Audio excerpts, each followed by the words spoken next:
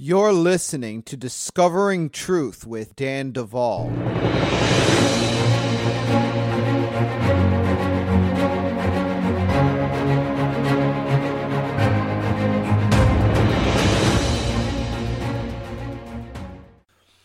So, in a few more weeks, I am very excited to let you know that we will be releasing our brand new web platform here at Bride Ministries International.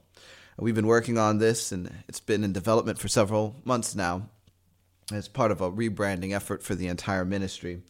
And I'll tell you what, it is really looking good. So why do I say that? Because I want you to be excited like we are about really taking things to the next level. Now, here's the other good news.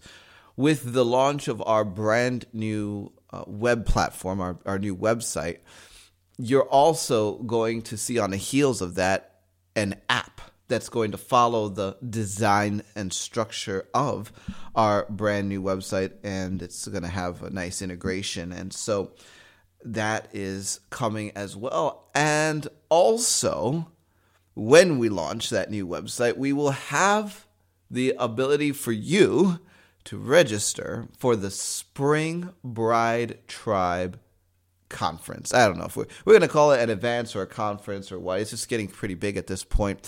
Folks, let me tell you something. If you missed the fall conference, I'm telling you, it was extraordinary. What God did was just off the charts. And this week, which you are going to enjoy, the Discovering Truth with Dan Duvall podcast, is the final sermon of that conference.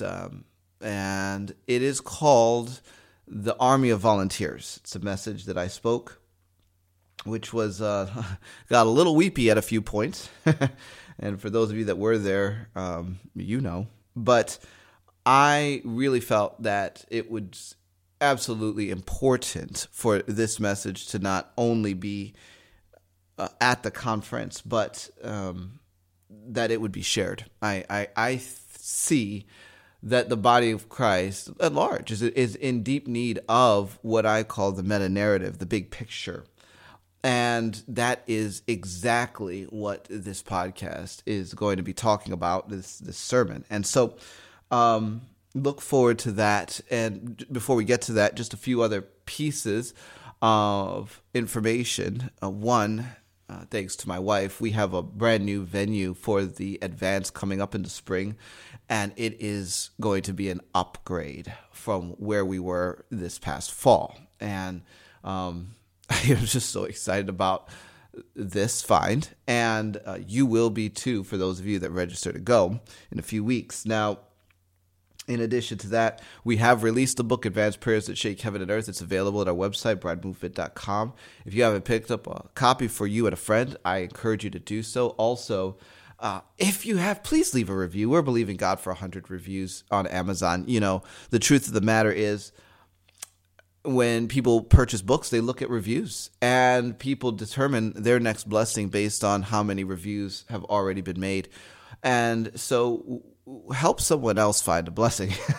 That's all I'm going to say. The prayers in this book, Advanced Prayers That Shake Heaven and Earth, is the upgrade that we needed when we tapped out what was available in Prayers That Shake Heaven and Earth. I just found a lot of roadblocks and glass ceilings in helping people with the prayers that I had put into Prayers That Shake Heaven and Earth. It required a whole new set of tools, more powerful, more advanced prayers. And that's exactly what went into Advanced Prayers That Shake Heaven and Earth. And so be sure to get that if you haven't already. And I want to say thank you for those of you that continue to support us. You don't know what a difference you are making. It's just so incredible, and God is moving. And so thank you for those of you that continue to support us. It is written, he that sows abundantly will reap abundantly, and we pray for you. So if you would like to support what we're doing, just go to bridemovement.com, and we have a donate page. Also, we have a P.O. box over there if you want to send us something in the mail. We even accept cryptocurrency donations. Thank you for those of you that are contributing to us that way. With that said, I'm done. We're going to get right to it. Don't go anywhere. You're listening to Discovering Truth with Dan Duvall.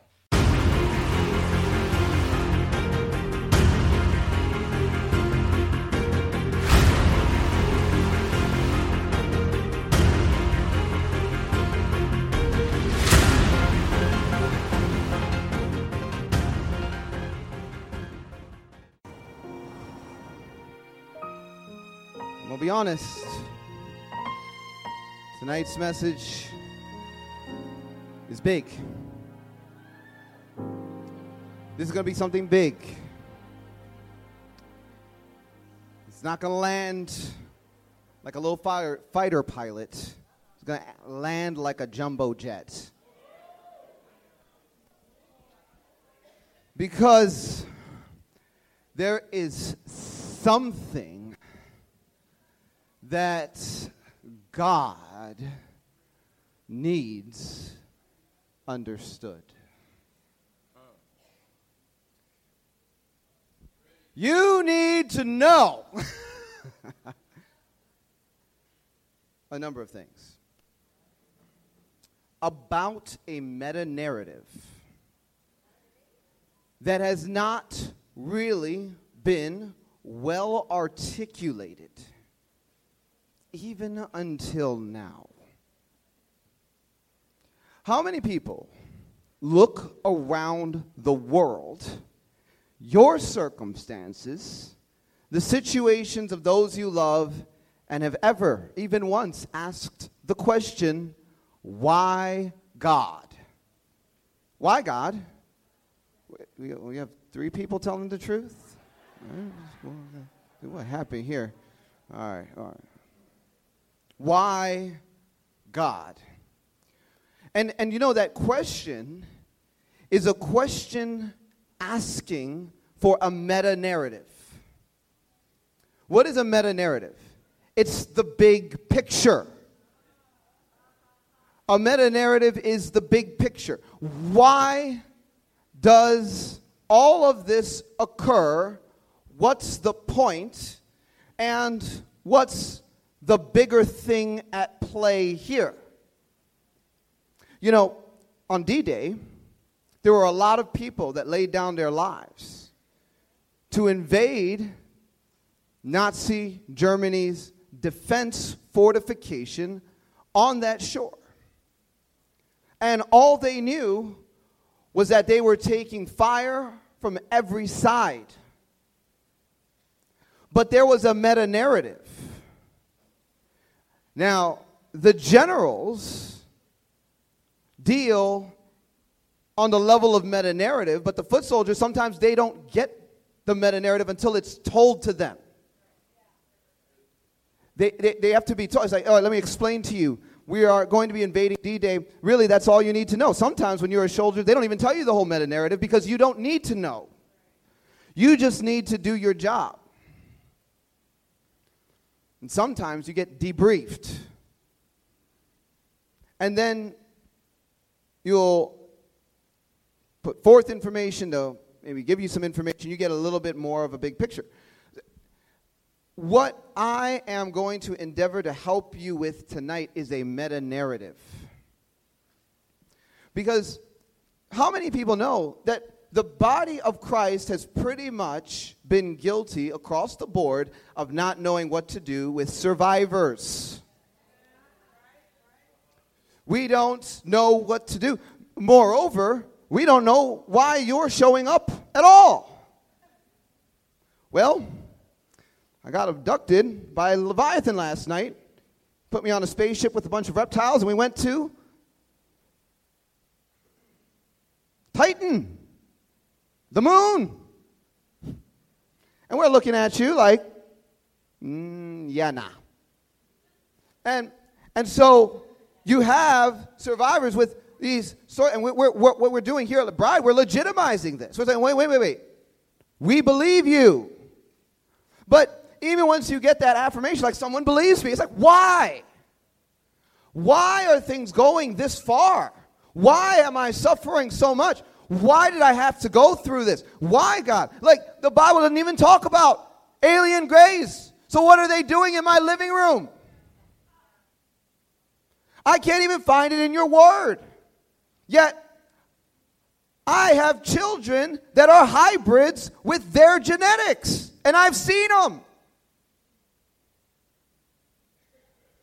What is the big picture here? Then we go to, some churchianity indoctrinations, and we get the big picture. It's all about the pre-trib rapture. So run as hard as you can to get to the get out of jail free card. It's not adding up. We don't know what the meta-narrative is, and we don't know what to do with survivors. And this has produced one of the most obscene demonstrations of dishonor in recorded history. Demonstrations of dishonor. But we don't look at it like that. We look at it like, I don't understand your problem, and that's your fault. But we don't get the meta-narrative. Tonight, we're going to talk about the meta-narrative, because there is a big picture. And there is a way that many of these dots begin to align. Because God is trying to unlock something, and it's big. And it requires great sacrifice. It requires great sacrifice. And so, we are going to talk about something I call the army of volunteers. Psalm 110. Psalm 110. The Lord said to my Lord, sit at my right hand till I make your enemies your footstool. The Lord shall send the rod of your strength out of Zion. Rule in the midst of your enemies. Your people shall be volunteers in the day of your power. In the beauties of holiness from the womb of the morning, you have the dew of your youth. The Lord has sworn and will not relent. You are a priest forever, according to the order of Melchizedek. The Lord is at your right hand. He shall execute kings in the day of his wrath.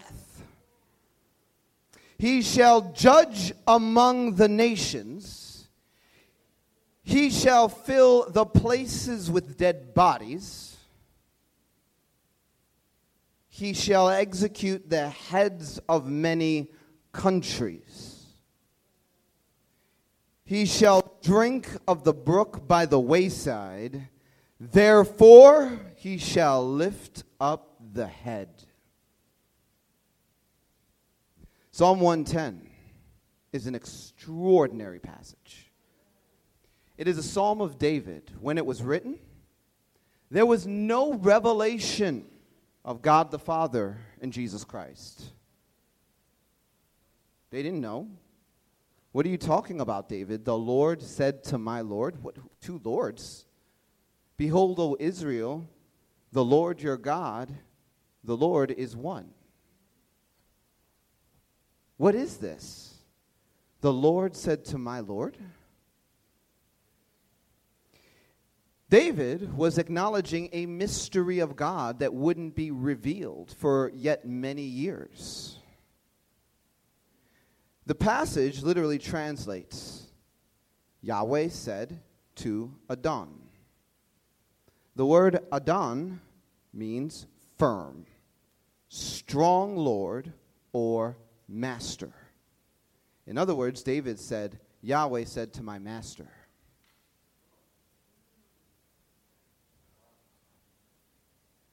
And the Lord said, David is a man after my own heart. See, David is notorious for reaching into an age to come and pulling in the reality he walked in. He reached forward into an age to come and pulled that reality in through relationship. Here, Yahweh is God the Father, Adon, Jesus Christ. And we know this because we have it interpreted back to us in Hebrews chapter 1. And it says, God who at various times and in various ways spoke in time past to the fathers by the prophets, has in these last days spoken to us by his Son, whom he has appointed heir of all things, through whom also he made the worlds. Skip down to verse 8. But to the Son he says, your throne, O God. Oh. Whoa, right? Yahweh calls Jesus God because Jesus is God.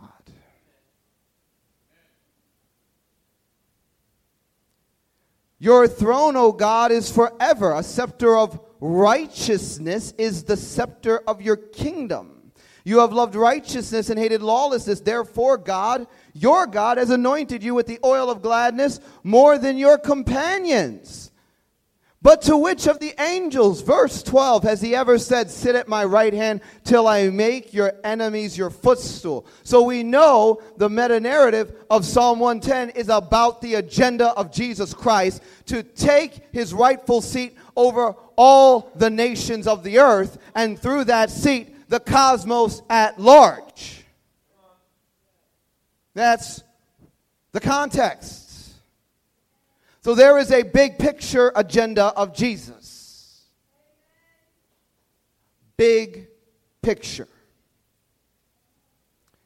Now it's interesting to note that Psalm 110 is actually titled an announcement of the Messiah's reign.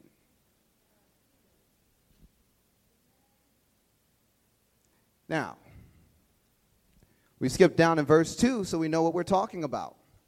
It says, the Lord shall send the rod of your strength out of Zion. Rule in the midst of your enemies.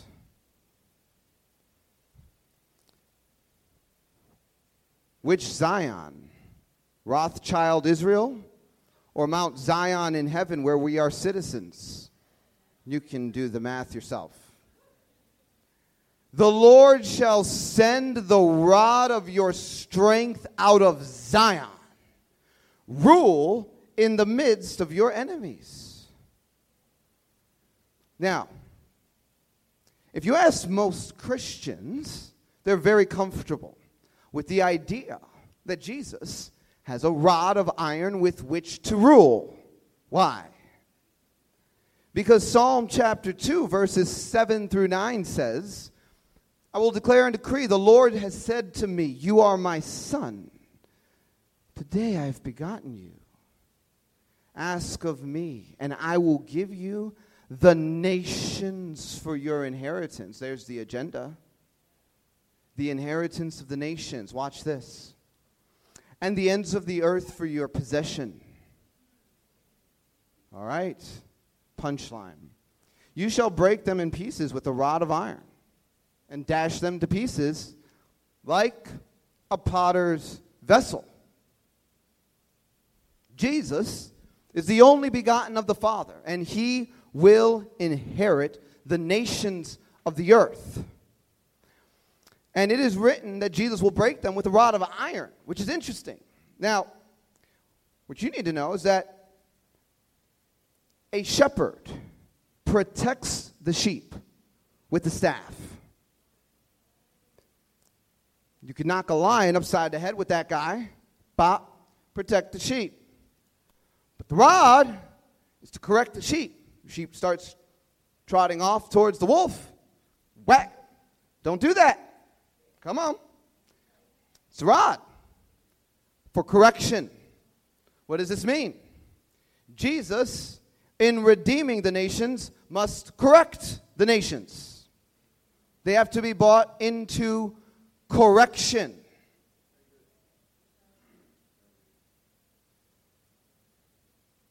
Now, we move on because the Bible actually has a lot to say about this rod of iron. So interesting. Revelation 19. Now, how many of you know I'm a little bit of a theologian, right? When I study something out, I deep dive. The armies of heaven, clothed in fine linen, white and clean, followed him on a white horse. Follow him on white horses. Verse 15. Now out of his mouth goes a sharp sword, that with it he should strike the nations. And he himself shall rule them with a rod of iron.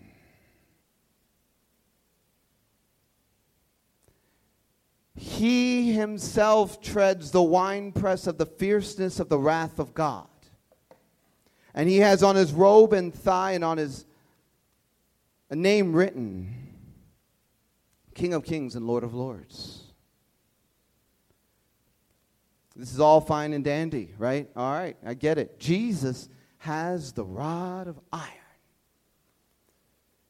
And I'm just a no-good, low-down, worthless sinner saved by grace that sometimes gets taken out by really weird beings with spacecraft. Oh. Help me, Lord. Somebody pray for me.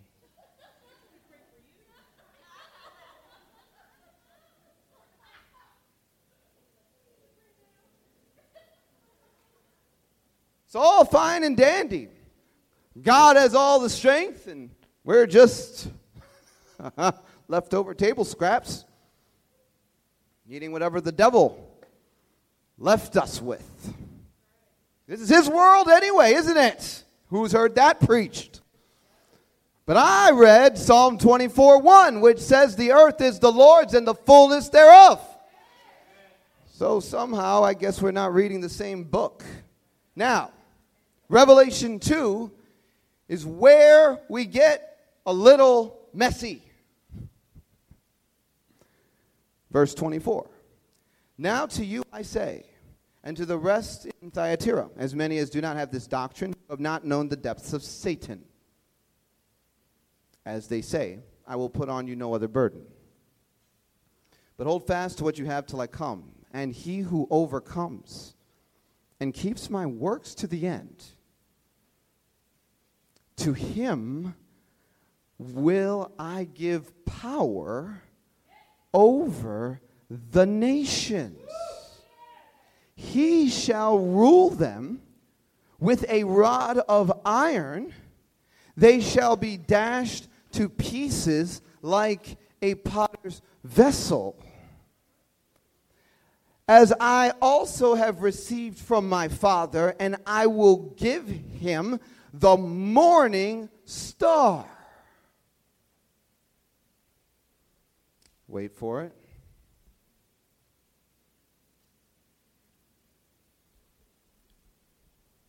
Ask your spirit what I'm going to say next.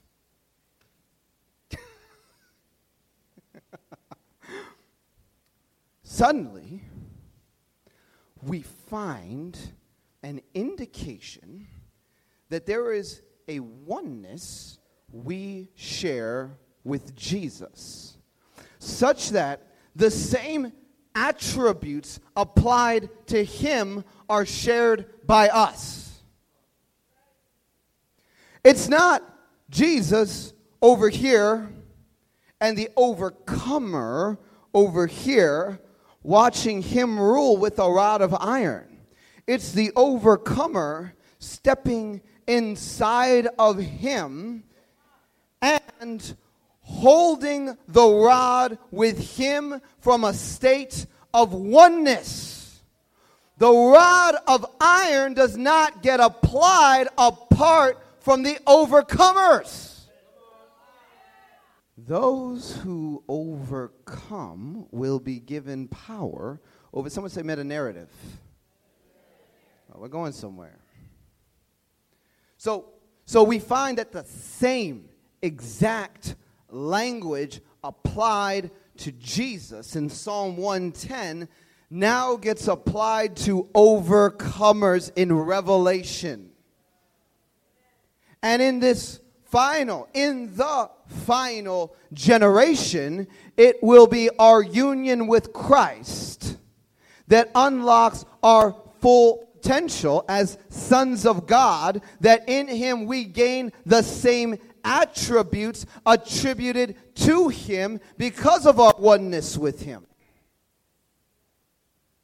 God is not going to correct the nations without the overcomers. So the Bible says in 1 Corinthians 6:17, he who is joined to the Lord is one spirit with him. The journey to oneness with Christ begins with the Spirit. You will never come into a full alignment of oneness with Christ unless your spirit is sitting front and center on that journey. Because the Spirit has the book, the Spirit has the map, and the Spirit is made one with the Spirit of God. So the Spirit goes, and then the soul is sanctified into alignment. That's not the main point. I'm just saying.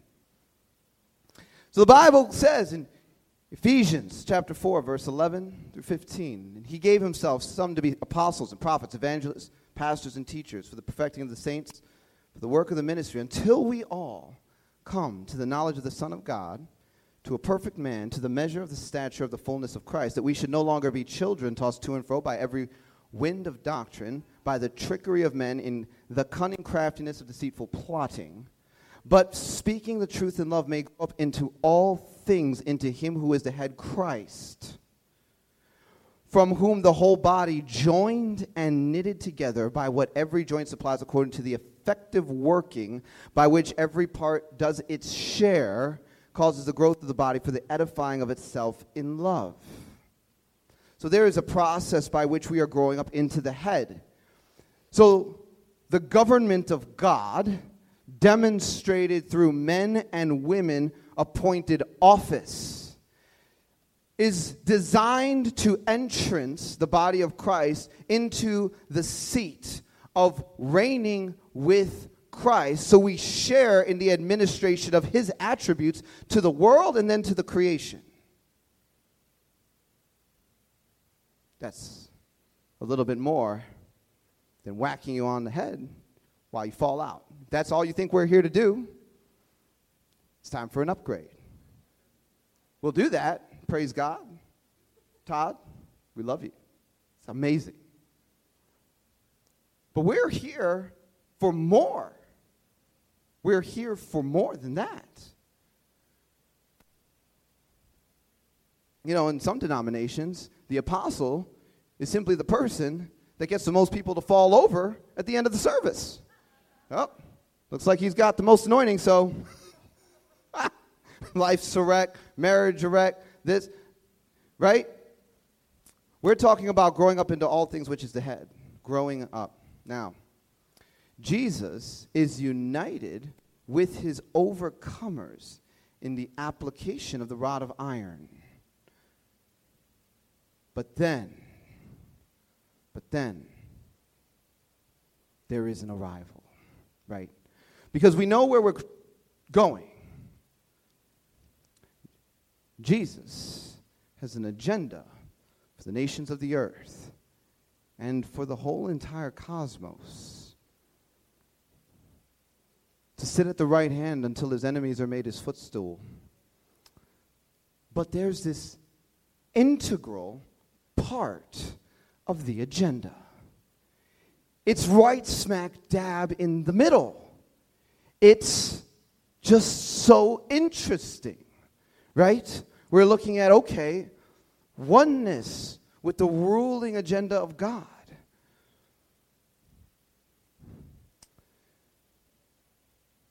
And then we see the volunteers. Your people shall be volunteers in the day of your power.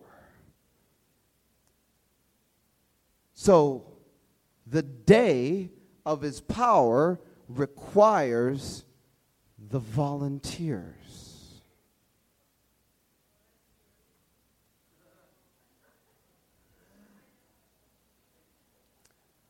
The day of his power requires the volunteers. Who are the volunteers? We sit at a very interesting juncture in world history. Very interesting juncture. Because at this point in time, evil has gone so far. Never before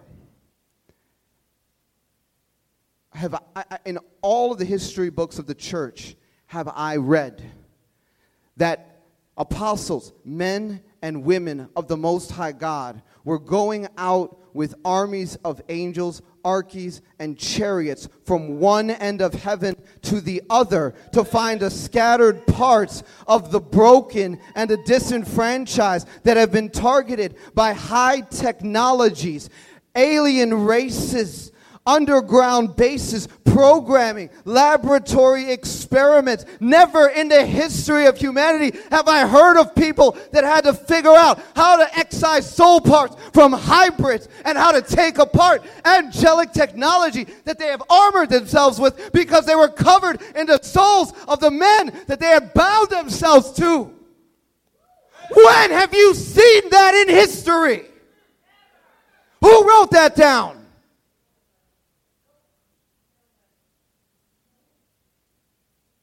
And we're sitting in a generation that now is doing that.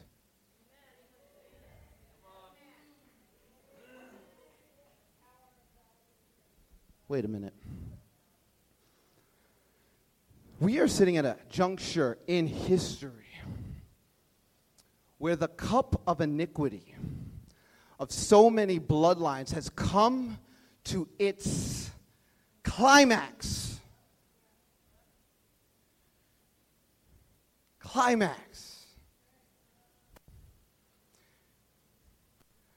The Babylonian soul trade now is more advanced than ever.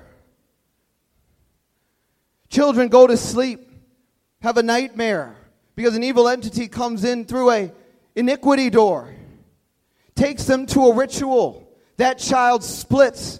Their parents are praying for them, but don't know how to deal with the iniquity ties. Those splits are then taken, put on trade routes through the spirit, and when I talk to the 7-year-old, their part is somehow on Neptune being prostituted, and they're 7.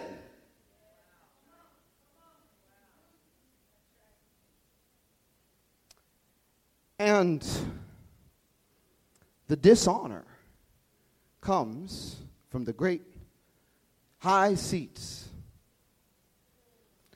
that look at those that are coming with these problems and say, "You're crazy.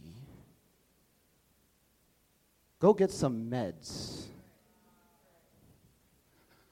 Because they don't understand the job of the volunteers. See, at this juncture in world history, God is looking down. He's saying, this is the climax. This is the climax. It's dark in there.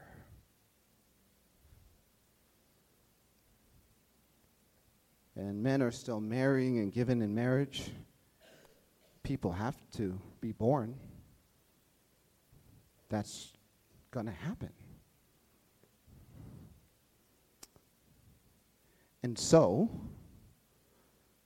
one by one, God is pulling people before his throne. We talked about pre-existence. Come on. It's your time.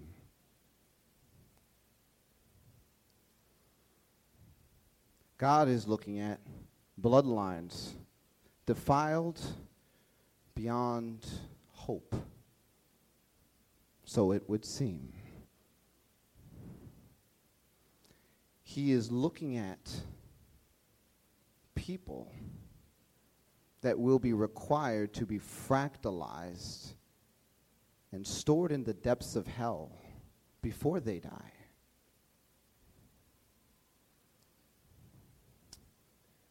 Babies that are on the schedule to be tormented from the very moment of conception. Yeah. They're going to attack you before you even get through the portal to the conception event.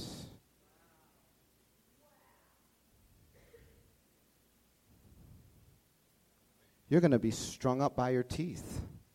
They will kill you in rituals. You will die. And fallen angels will manifest to resurrect your body so they can continue the programming they have you on schedule for. Remember, the Bible says,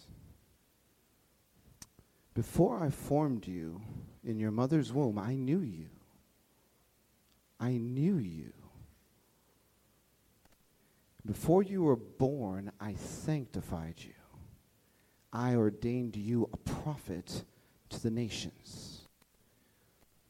Ephesians 1:4, just as he chose us in him before the foundation of the world, that we should be holy and without blame before him in love.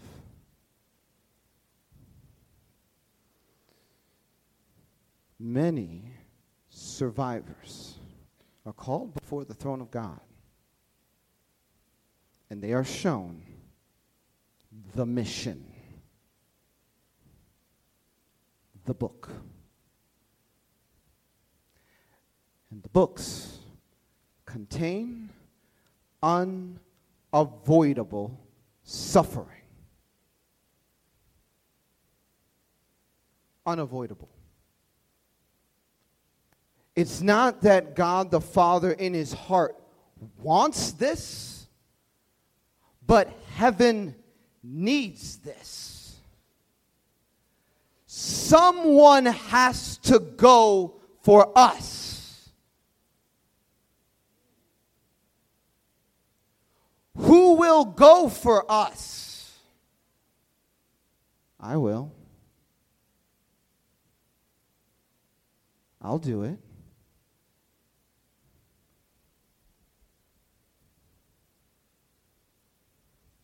I'll do it. But this calling is going to require incredible pain and suffering. Many people remember options. You can go here. You can go here. But who will go for us here? The greatest reward, the greatest sacrifice. Because not only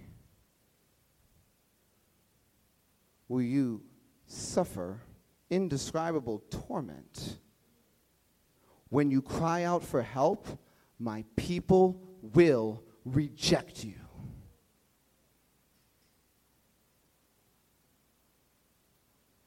They will lock you up in psych wards. They will put you on meds. They will call you crazy.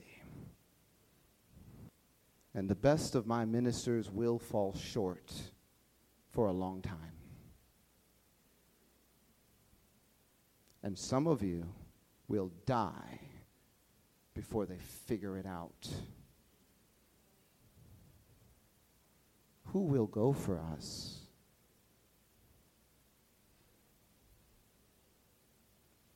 So, we see volunteers. I will go. I will do it.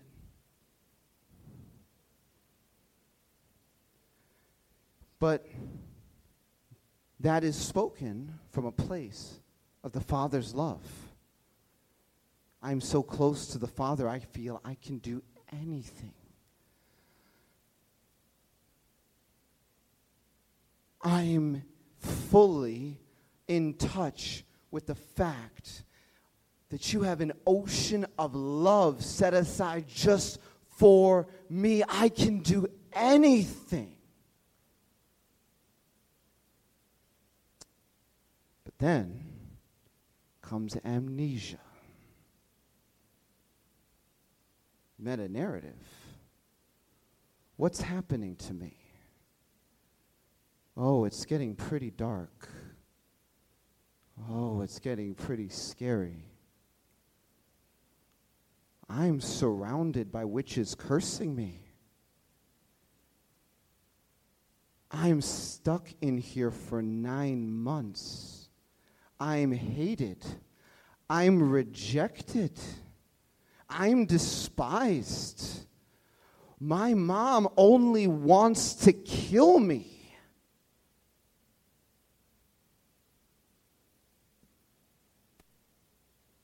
Where did I come from?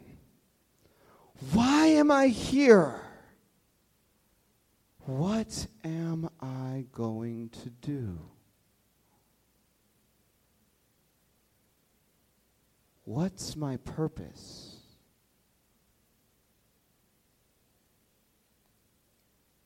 And so, we survive, and we survive, and we survive. Where's God? And then we begin to ask the ultimate question. Why don't I just kill myself?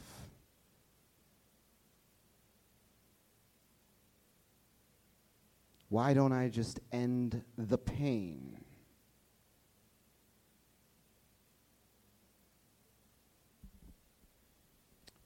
We're talking about a meta-narrative.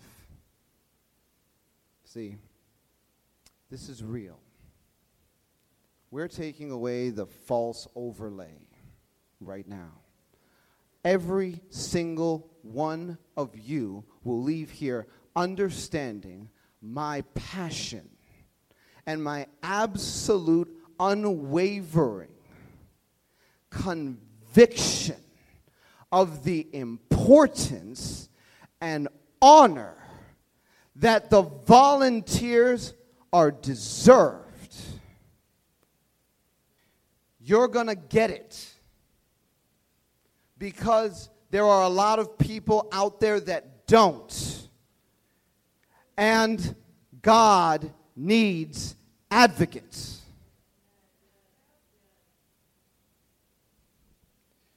Now we're going to talk about scrolls.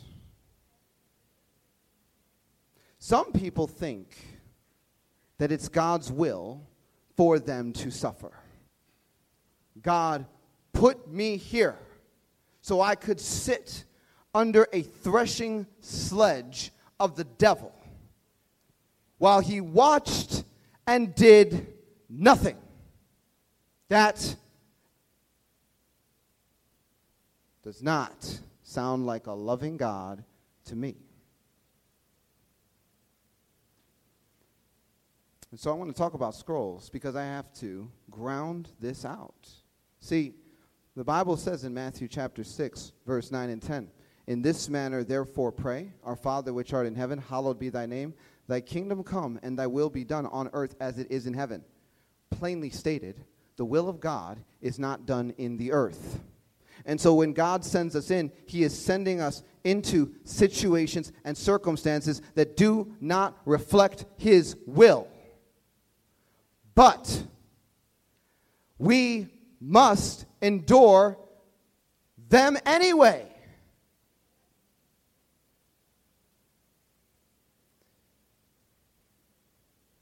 So, when God asks, who will go for us?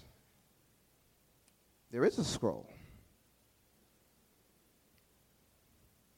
The Bible says in Isaiah 6, 8 through 11, "I also heard the voice of the Lord saying, Whom shall I send, and who will go for us? Then I said, Here I am, send me. And he said, Go and tell this people, keep on hearing, but do not understand. Keep on seeing, but do not perceive. Make the heart of this people dull and their ears heavy, and shut their eyes, lest they see with their eyes and hear with their ears and understand with their heart and return and be healed. Then I said, Lord, how long? God read him the book. This is the assignment. You are going to go and do this for us. You know what? It's called hard. That's very hard. So sometimes the scroll contains very hard things, because it describes the nature of an assignment into a scenario that is not the will of God. Someone say finer points.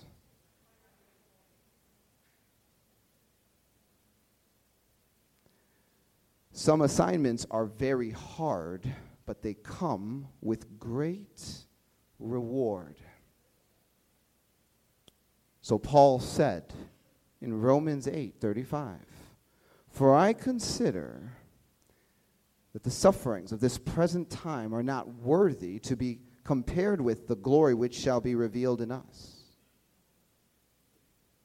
Thus, the volunteers have scrolls that contain unavoidable suffering, because they elected to go into circumstances where the will of God is not being done by people that have chosen darkness and iniquity, or were subordinated into darkness and iniquity generation after generation after generation. And now we're at the climax, because we are preparing for the day of his power.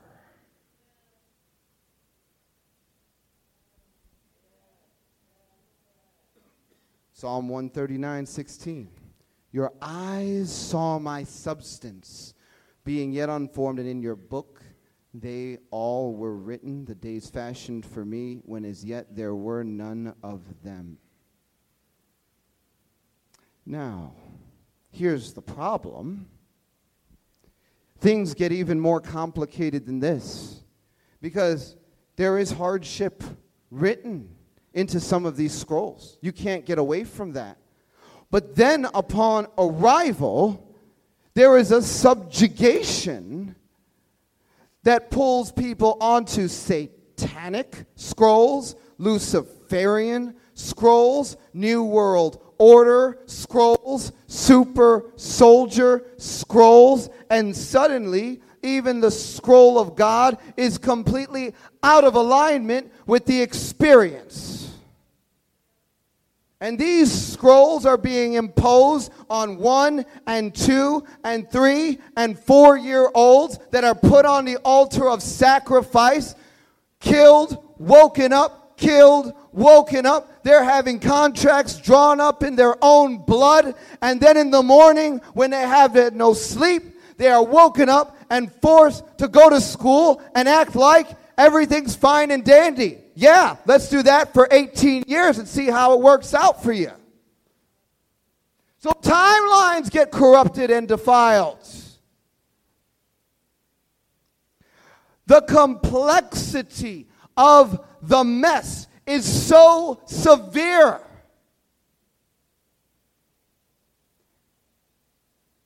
that many people are scared to even try.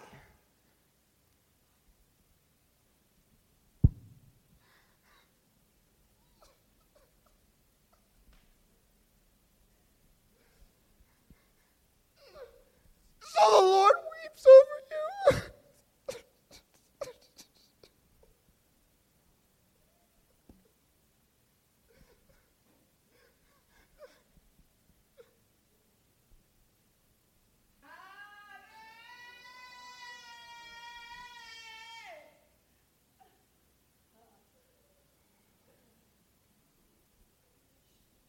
Our government collects taxpayer dollars and funds black projects that destroy the lives of the people that get sent to me. And you know what? we solve them while a large portion of the body of Christ puts a 10-foot pole between us and them, coming up against projects which the government has invested millions of dollars in order to destroy their lives from the womb. I'm rejected too. I'm okay with that. God bless them. It'll come around. I used to hurt a lot more over this than I do now because I understand. Fear is a real thing and ignorance is a real thing.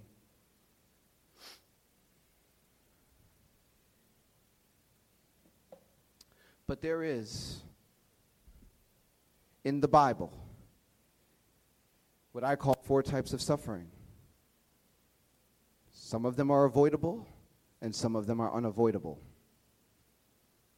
And unavoidable suffering includes the refiner's fire, which refines our character, and abuse and inescapable evil. Can't avoid it. When you are being abused and targeted by other human beings with free will, that is unavoidable suffering. No, God does not override free will in order to save babies. The babies die. Because God is a God of righteousness, and He is the judge of creation, and He cannot judge a system He has broken His own rules to shift. He can't. So Isaiah 63, verse 9, reveals the plan of God for unavoidable suffering. It says, in all of their affliction He was afflicted, and the angel of His presence saved them. In His love and in His pity He redeemed them, and He bore them and carried them all the days of old. In other words, Jesus will go through your suffering with you because He is the God of compassion, suffering with, that the moment there is an opportunity and you turn to Him and He is able to connect you with the tools, He will begin to work overtime to bring that redemption to your life. But sometimes that redemption requires a resolving of legalities, which is where much of the delay exists. Meta-narrative. Meta-narrative. Let me tell you something. The volunteers are very important people. The volunteers deserve honor. What is the purpose of all of this suffering? You know, there is a very enigmatic scripture in the New Testament. You don't hear it preached very often. I don't even like it. But I can't make it say anything other than what it says. Colossians 1:24, I now rejoice in my sufferings for you, and fill up in my flesh what is lacking in the afflictions of Christ for the sake of the body, which is the church. Paul endured unavoidable suffering in the execution of his scroll. There was no way that I was going to take on the assignment of building Bride Ministries and not be scorned and rejected by men, period. There was no way you were going to be born into your bloodline and avoid the pain and the trauma and the abuse, period. It is what it is. Does God enjoy watching you go through it? He weeps. He weeps. Meta-narrative. There's a big picture. For the sake of the body, there is a suffering that Paul had to endure. And I perceive that this generation of volunteers carry in their bodies, souls, and spirits. I want you to listen very carefully. I want you to listen very carefully. In this generation, I perceive that a generation of volunteers carry in their bodies, souls, and spirits, a case of injustice so vast, so cosmic, so complete, that once their case has been fully presented and weighed in the courts of heaven, a manifestation of justice will result in nothing less than the restoration of all things and the collapse of the government of Lucifer spanned across the heavens, bringing down the New World Order, the Antichrist, and everything that is evil has worked so hard to build, working from generation to generation across millennia, that in one generation it all comes down.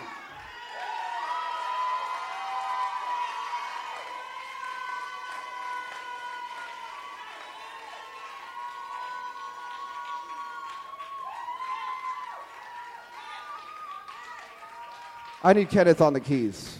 I need Kenneth on the keys right now. I need Kenneth on the keys. Nothing sleepy. Nothing sleepy. For the sake of the body. Watch this. Daniel 7. I watched. You're not ready for this. You're not ready for this. Are you guys ready for this? I watched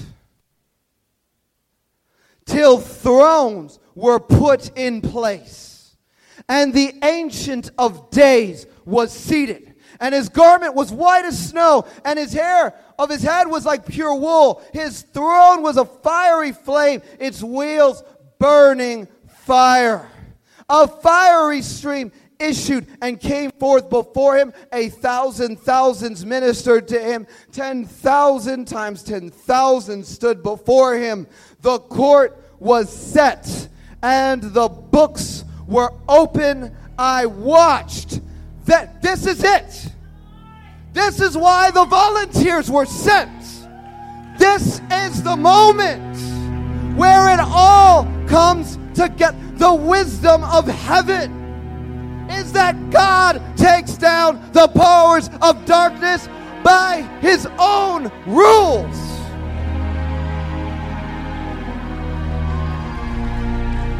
He doesn't have to cheat. He makes a sacrifice. He'd rather make a sacrifice.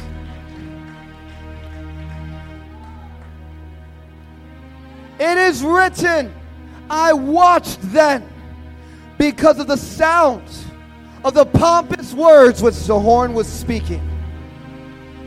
I watched till the beast was slain, and its body destroyed and given to the burning flame.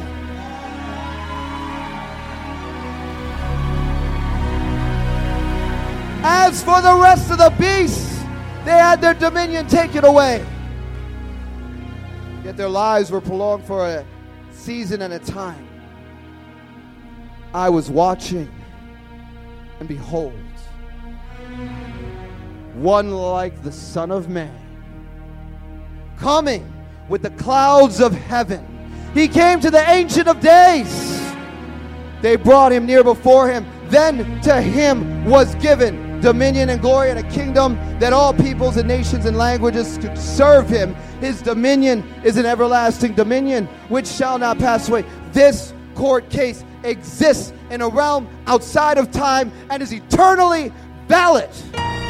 But there is coming a time where this case is manifested across the second heaven and across the first heaven, and we enter the next era.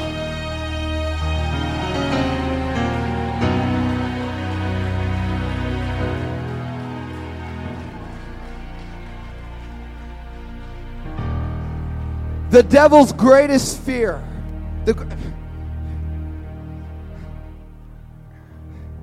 is when he gets called on his crimes. His greatest feat of injustice of evil, I think the world, the cosmos has ever seen,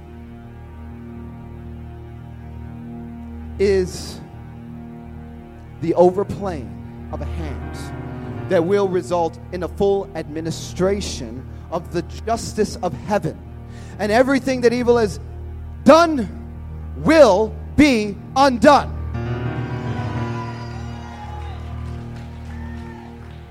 And there is a generation of volunteers that is here for the purpose of closing out an age and finishing the final works.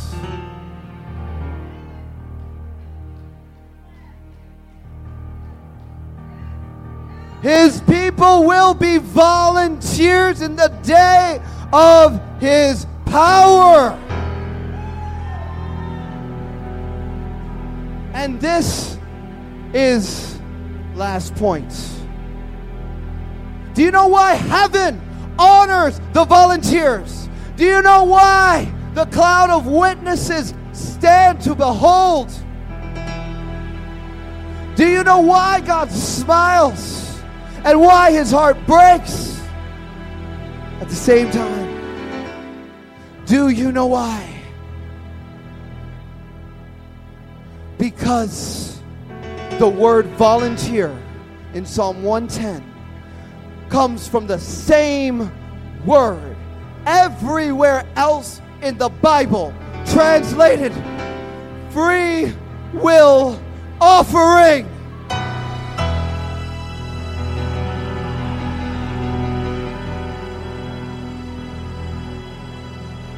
Free will offering.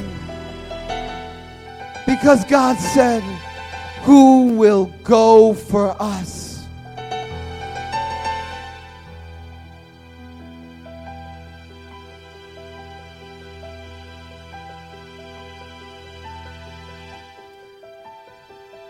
Now, I need everybody to stand up. Everyone to stand up. Christian, get the flowers.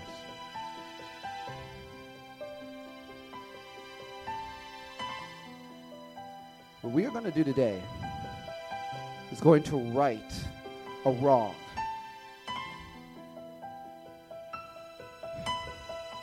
It's going to break an injustice that is a mar on the body of Christ that I am not going to stand for any longer.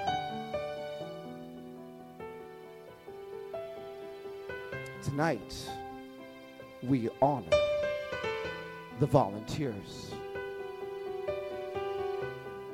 If you are a survivor of satanic ritual abuse, government programming, Illuminati programming, Freemasonry programming, do not go anywhere. Stay standing. Everyone else, take one knee in honor.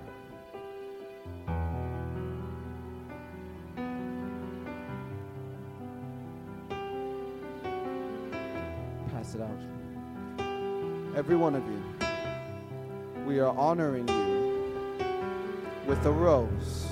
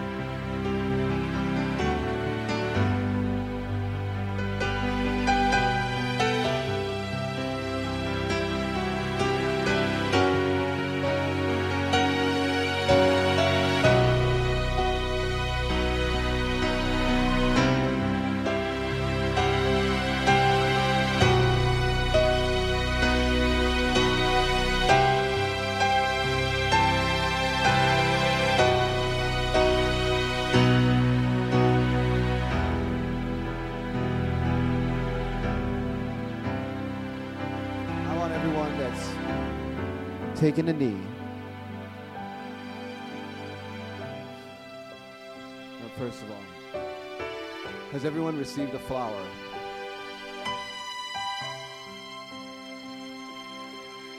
I'm going to wait.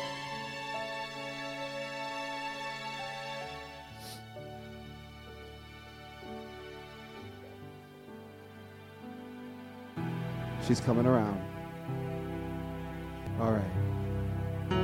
I think we're there. Now, I understand that some of you have sat down because you're tired or whatever, but if you are not a survivor for this, I want you to get back on one knee. And if you are a survivor, please stand up again for this part. And I want everyone that is kneeling on one knee to repeat after me.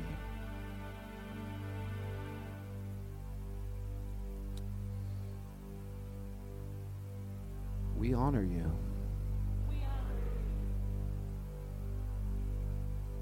And we thank you for your sacrifice.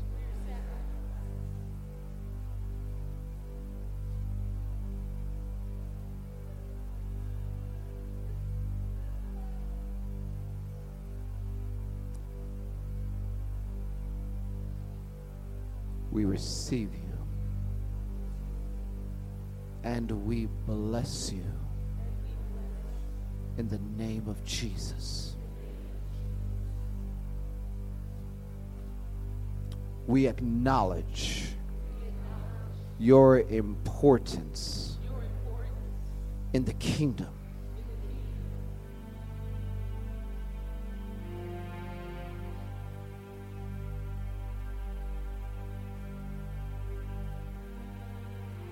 And we give you our respect.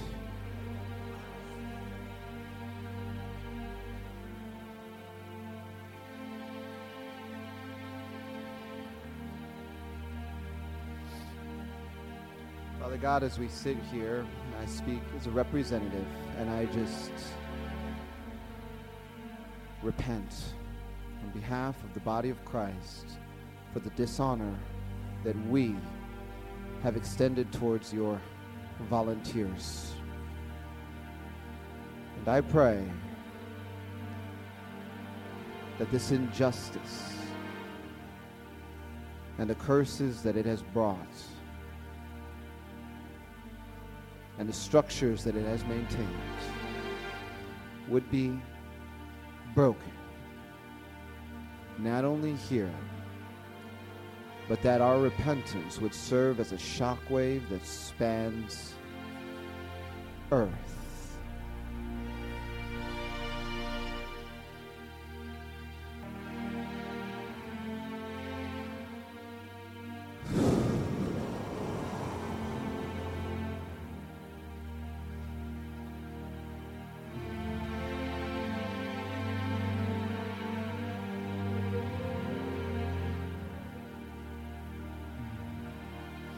You may take your seats.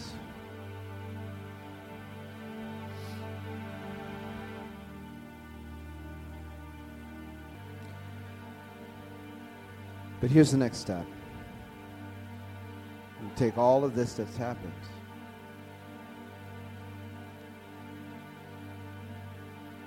and we're going to plug back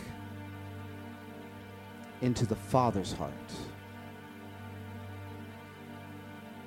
We're going to plug into the Father's heart through worship.